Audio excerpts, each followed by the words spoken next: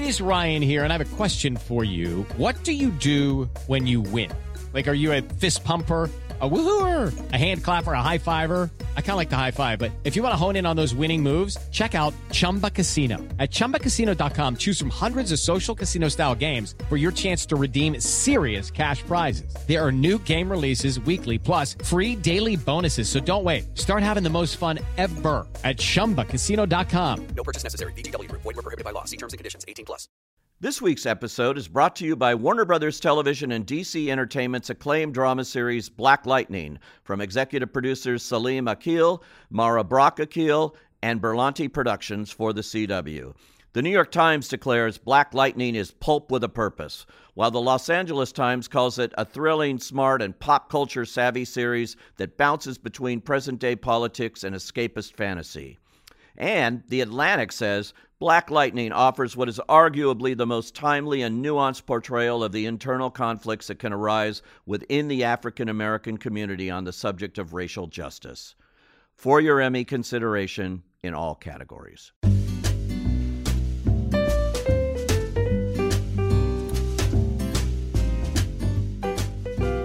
Hi, I'm Dominic Patton. And I'm Pete Hammond. And this is the Deadline Podcast TV Talk. Today we'll be discussing the Emmy contenders for Best Actress in a Comedy Series. Plus you'll hear my interview with Norman Lear from One Day at a Time, and Dominic's interview with the cast and creators of TNT's The Alienist from our annual Emmys Contenders event. But before we get into those, we're going to talk about Best Actress in a Comedy Series. Now, Julia Louis-Dreyfus, she's owned this. But she's actually not eligible this year after 6 years in a row winning. But there is a lot of great thespians from the small screen who are going to be out here. The question is, who will take away the Emmy? And I will put my bet down right now. It is going to be Rachel Brosnahan from The Marvelous Ms. Maisel. She won the Golden Globe, and she is taking the Emmy. I agree. I think that she's the front runner for sure. Shortest debate in our entire history, Mr. Hammond. You never agree with me. I agree with you this time. I think that she's the front runner for sure. Whether I would say that 5 months out as definitively as you said that, I think that's a little dangerous. But there's no question. Well, Danger's my middle name there, my friend. It's a great role. First of all, it's just one of those roles that actors, and let's face it, it's only actors that vote in the Emmys, even in the final Emmys for acting. It's only the actors branch, and this is an irresistible role for an actor. Oh, just great. I mean, Amazon have obviously made a big shift in their programming from how they started out, where I always thought they excelled in the quirky and the eccentric and the avant-garde, a lot of which was provided by Jill Soloway, but also great shows like Patriot. They've moved obviously more to a mainstream approach. There's talk that Jeff Bezos, with this Lord of the Rings series they're looking to find their Game of Thrones. Even more so, being that Game of Thrones is coming to an end. I think, though, The Marvelous Ms. Maisel, which is brought to us from the creators of the Gilmore Girls, is actually something which nicely bridges the eccentricities which Amazon excelled in, and a really, really accessible show that people just love. I mean, it's based on the idea. I mean, in many ways, when I first saw it, I thought, and I love it, but I thought in many ways it was like, well, this is the life of Joan Rivers, fictionalized. Here's a 1950s New York housewife, incredibly comfortably ensconced in Manhattan, with everything that you'd want, living the American dream, and then her husband, who desires to be a comedian, leaves her and her baby, certainly left her in some degree of social disgrace and many other things, and she turns out to be the grand comedian of all this. And her arc in this, and plus, I got to be honest with you, anything that has a cameo by anyone playing Lenny Bruce or the real Lenny Bruce, I'm in. Yeah, plus she is a Lenny Bruce style comedian here. I mean, I wouldn't say this is like a, yuck typical comedy that she's doing there, and that's what makes it really interesting too. And there was some talk that this might have been entered into the drama category. That's been cleared up. It has been. No, I was interested about that. So how you understand the nuances of the category rules so well. So How would that have worked? I mean, it's clearly a comedy. Well, some didn't think it was clearly a comedy. First of all, it's an hour. I call it the Shameless syndrome. And when I was on the board, Showtime wanted Shameless in the drama series category, and so they entered it the first couple of years, 2 or 3 years, as a drama series against the wishes of its creator, who then came to the board, well into the run of the show, wrote a very convincing letter that he'd always, just as John Wells I'm talking about, that he'd always considered it a comedy, but had problems with blowback from some Showtime executives who weren't there, no longer there. He pleaded to the board to switch it to comedy, and that was allowed. It's happened with Ally McBeal as well in the past. These shows that are on the line, and they're all hour shows, so they don't fit the traditional thing that we think of in the comedy series categories. But that was the whole thing with Mrs. Maisel. Would they go for drama?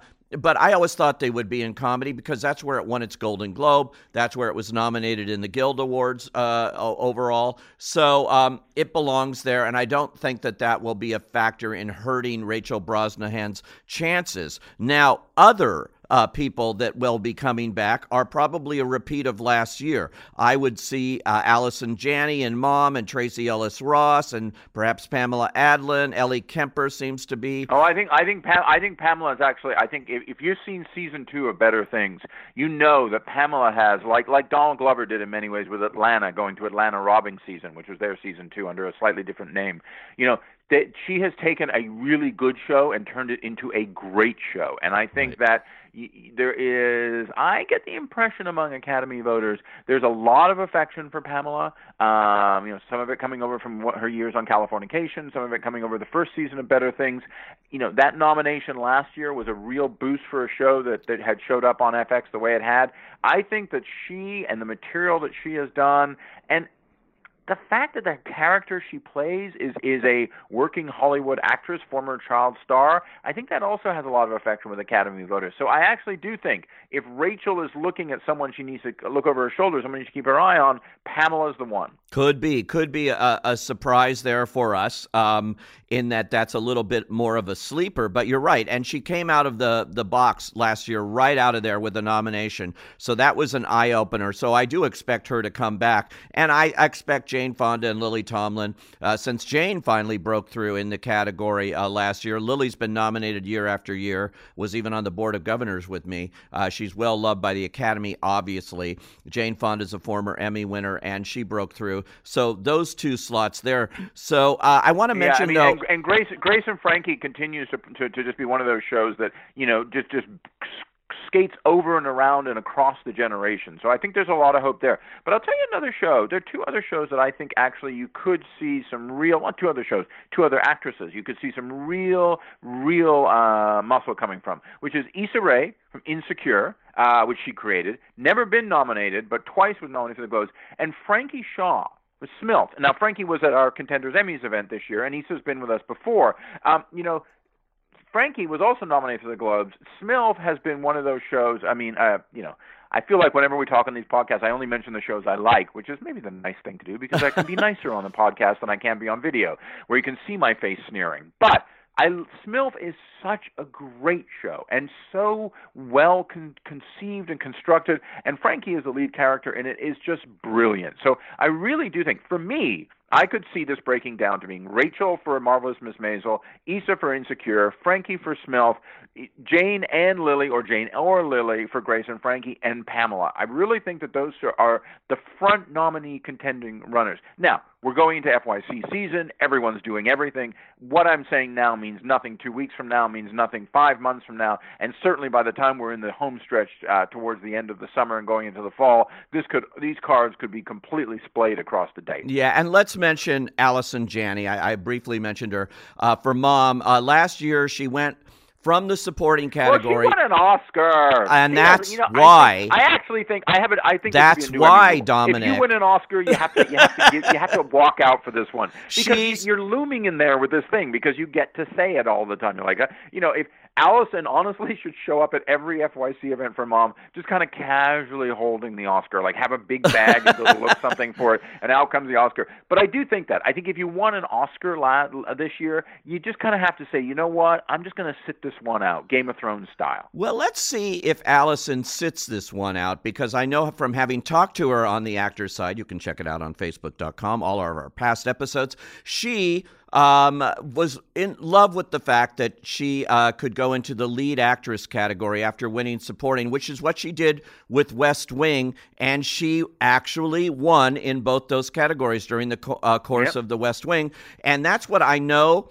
I know what she's trying to do. She wants to do the same thing with Mom. And coming off that Oscar win, this would be a great opportunity to show that she's got the momentum coming in there to do that. She's certainly front of mind, and everybody's seen her, obviously in the movie role. So let's see what happens there. And quickly before we go away, why aren't we talking about Deborah Messing, a former winner here? We talked about Eric McCormick in our last podcast. Why aren't we talking about Deborah Messing? I know what you're saying. I know she's been nominated 5 times. I know she won once, 2 for Will and Grace. And Will and She's Grace like back, Lucy. She's a great comedian. I just don't feel it out there, man. I just don't. All right. I just don't. I mean, look, I'm never going to take anything away from the talent that Deborah has, because her talent is immense. But I just don't feel it out there. I'm sorry, Deb. And again, I would say something similar to what I said in our when we talked last time about Best Actor in a Comedy Series. I feel in this environment, I feel in this America 2018, Donald Trump's kind of internal and civil war and the chaos that happens every day, I feel like sometimes some of those old schoolers, they're not in the right place right now. They're not. People aren't feeling that energy the way that they're feeling it in so many other things, and I think that's a role. But you know what? Maybe I'm wrong, because the Academy, as you have said many, many times, loves repeat performances, loves the old school, and loves people who they feel are their own alums and they connect with. And that's it. And that's obviously. I sometimes resent that, because I feel it pushes out the new, but I also understand how it welcomes the tried and true. That's Deborah right. Messing. That's Deborah Messing, but it's also Roseanne, who's a former Emmy winner in this category, and what you were just talking about. And, that will there be blowback, and this is going to be much discussed during this Emmy season about the fate of Roseanne and ABC's attempts to bring it back into the Emmys after they brought it back so successfully on the air. I was talking to. Well, I mean, the numbers were huge. See, Roseanne is interesting because, Roseanne almost is a podcast unto herself in more ways than one. And, and she will certainly rip us a new one on Twitter, as she does so many people. I feel like Roseanne is a polarizing figure, and kind of always has been. I remember when the show debuted, when I was in college. I spent way too long talking about Roseanne as opposed to Kierkegaard, but I felt like, I feel like the Trump stuff, even though it was only in the first episode, even though a huge spotlight on it, and she's saying how she voted for him, and she wants to talk about the voters that did vote for him, and he got on the phone with her, and he tried to take credit for some of her ratings, which probably didn't make her very happy. I feel like maybe that flew too close to the fire for some people. I don't know. I mean, maybe ABC can make it work. I feel like, as you've said before, that John Goodman can definitely get the love. I feel like Roseanne herself, maybe, they're bringing it back, so there'll be another season, maybe that season 2 or season 12, I think, if it's, or 11, if you add it to the previous years. I think that might be the one. I just think right now she's too. There's a little bit of radioactivity there. Well, maybe I'm wrong. The fate of hang on. The fate of Roseanne is a question mark with TV Academy voters. We don't know. There's really little precedent for this kind of trend going on, and particularly for this show coming back as big as it did. So we'll see there. I don't know. I mean, to be continued, as Norman Lear likes to say. Now, speaking of which, I know we're going to be talking to Norman Lear, but before that, to talk about something that's not quite radioactive, but lightning in a bottle, a word from our sponsor. This week's episode is brought to you by Warner Brothers Television and DC Entertainment's acclaimed drama series Black Lightning, from executive producers Salim Akil, Mara Brock Akil, and Berlanti Productions for the CW. The New York Times declares Black Lightning is pulp with a purpose, while the Los Angeles Times calls it a thrilling, smart, and pop culture savvy series that bounces between present-day politics and escapist fantasy. And The Atlantic says Black Lightning offers what is arguably the most timely and nuanced portrayal of the internal conflicts that can arise within the African American community on the subject of racial justice.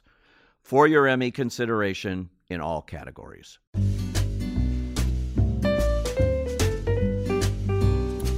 Well, it's not often you get to talk to a legend, but that's the honor I had when I sat down with Norman Lear, the Norman Lear, for my series Behind the Lens. We talked a lot about his series One Day at a Time, the reboot, the Latino reboot of that very successful sitcom. Another one that he's got going for NBC now, and many other things in this man's legendary career. You know, this show, not only, coming back now and all the things it's about, but it's so timely now. I mean, the second season, you're dealing with a lot of, naturally, with a lot in the era of Trump, you're dealing with a lot of things that certainly affect the Latino population and the characters well, the fact in the that show. Both she and her husband, who isn't on the scene, are veterans. Mm-hmm. She is back and he still comes back for a little bit and then goes back to Afghanistan. Oh, yeah. So we're very current in that sense, and it means a lot to the whole cast to be living that.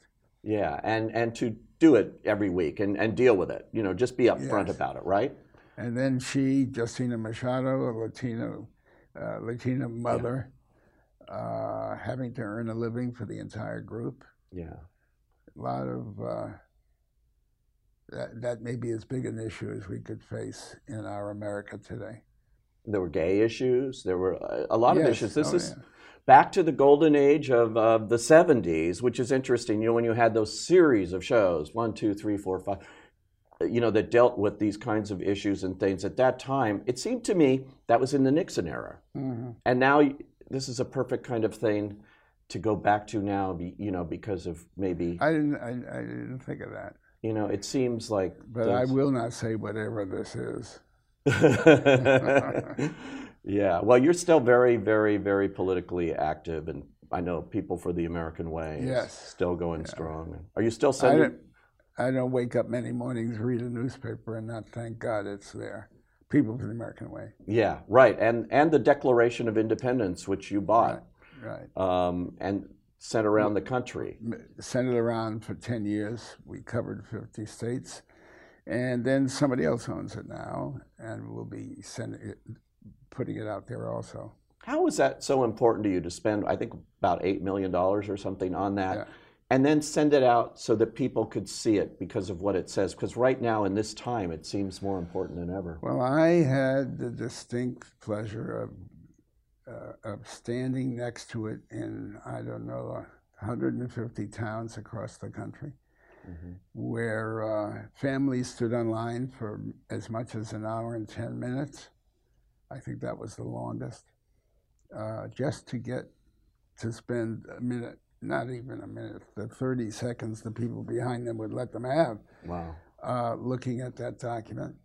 And I watched tears coming out of the eyes of parents and children, but can't overstate its meaning and the impact of it in my town now, in my library or my state capital. Yeah. Do you think we're losing more of a sense of it now? Now more than ever we need to be reminded of this? I certainly do. Yeah. We're certainly losing a sense of it now. Yeah. Which is so sad, I mean, it's always been there and we take it for granted, I guess. But I want to ask you about another new show you're involved with. It's incredible. You're in a new golden age of Norman Lear now, but it's called Guess Who Died, which I love that title. I'm glad. About a retirement village. Yeah. Where people are still running around on golf carts and visiting each other. Sex is not a bygone thing in these places, and it is just brilliantly cast, I think. Right. And it's a pilot for NBC, right? It's a pilot for NBC. Yes. So this is going back to Holland Taylor and she's great. Yeah. Oh, just wonderful. And who's my friend? This is 95. Yes. Oh, wow. Yeah. Christopher Lloyd. Christopher Lloyd. Yeah. Yeah. Wow. But I want to pay attention to the fact that I forgot, and I'm struggling now. Hector Elizondo. Hector Elizondo. Who I worked with, I don't know, 40 years ago and 42 years ago, and is brilliant in the show. And your friend Gary Marshall never made a movie without Hector Elizondo in it, too. That's true. That's true, yeah. He was his good luck charm. Great actors. He's a great actor, and he's great in this.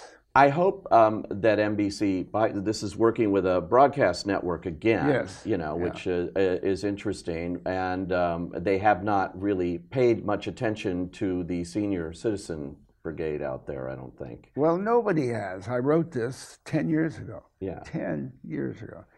And everybody's seen it, all the networks, all the people who are running the networks, and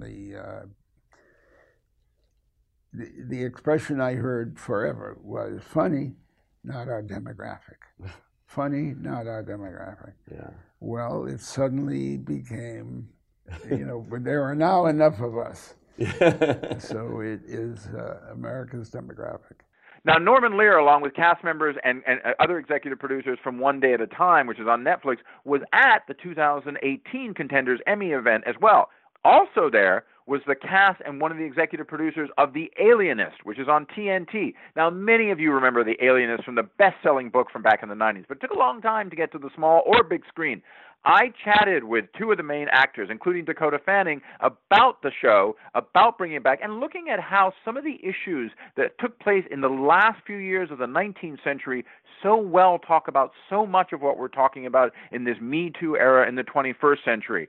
You can watch the whole video on Deadline.com, but you can listen to some of it right here. For you as an actor, how did you identify with this character, and what did you want to bring to her to kind of bring her to life on the small screen? Well, I think seeing a female character in 1896, we're used to seeing a certain kind of woman in that time, because there were so many things that women weren't allowed to be and weren't allowed to do. And Sarah Howard, she's the first female to hold a position at the New York Police Department. So I think that description alone sets her apart from any other character I've played or a lot of characters that we're used to seeing on the screen. So I really wanted to show a strong character in this time period who is pushing the boundaries that have been set for her, but also showing the boundaries that are there and kind of how those negatively affect her day-to-day life too, and sort of how she deals with that. And yeah, that was that. I think while maintaining at the same time her being a young woman who's coming into her own and figuring out who she is in kind of a hostile work environment or a hostile society that isn't kind of set up for her to succeed. And of course into that too, and of course we saw this partially in the scene with Daniel, is you guys are investigating a murder and a series of murders. So there's sort of an end game, so to speak, here, Daniel. For your character, and we saw here in this expression, there's a lot of tension between your character, Chrysler, and Sarah Howard. I put that mildly, Mr. Chalk Thrower. Let's talk a little bit about that for you guys, because obviously there's an evolution that happens over the series with the characters and with Luke's character too. How is that for you, trying to find that role, trying to find that pacing? Well, it was interesting because we're dealing with someone who was, my character, not only mine, but also Sarah Howard and everybody else, were pioneers exploring new fields back in 1896. Psychology had just been born. These guys had to face a lot of obstacles, and they had many enemies, exactly, and there were many prejudices. And so it wasn't easy for them to work as a psychologist. And they were constantly, involved with traumas and the most horrible events. And back in the days, these guys didn't have, the psychologists back then, didn't do introspective psychology, meaning they didn't see shrink themselves, what shrinks do nowadays, you know, to cope with the pressure. Not to shrinks, my friend. And so what was interesting about my character was that he's so good in analyzing everyone around him. Similar to the stuff you read about Freud, but when it came to himself, he gets very nervous and gets into a temper, like we just I think Sarah is the one that kind of pushes him to confront himself and to confront, you know, when he does something wrong or why he does something. And so that's when their tensions sort of arise, when she kind of pokes him one too many times. So once again, thanks for listening to the Deadline Podcast TV Talk. Make sure you subscribe to us on iTunes so you never miss an episode, and especially this episode where you actually heard Pete Hammond and I agreeing on something for once. Yes, and of course, you can find all of our Emmy-breaking news coverage at Deadline.com. So thanks for joining us. I can't promise you're going to hear Pete and I agree again as many times as we did today, but you never know. Goodbye for now. Judy was boring. Hello. Then Judy discovered ChumbaCasino.com. It's my little escape. Now Judy's the life of the party. Oh, baby, mama's bringing home the bacon. Whoa, take it easy, Judy. The Chumba life is for everybody. So go to ChumbaCasino.com and play over 100 casino-style games. Join today and play for free for your chance to redeem some serious prizes. ChumbaCasino.com. No purchase necessary. Void where prohibited by law. 18+ terms and conditions apply. See website for details.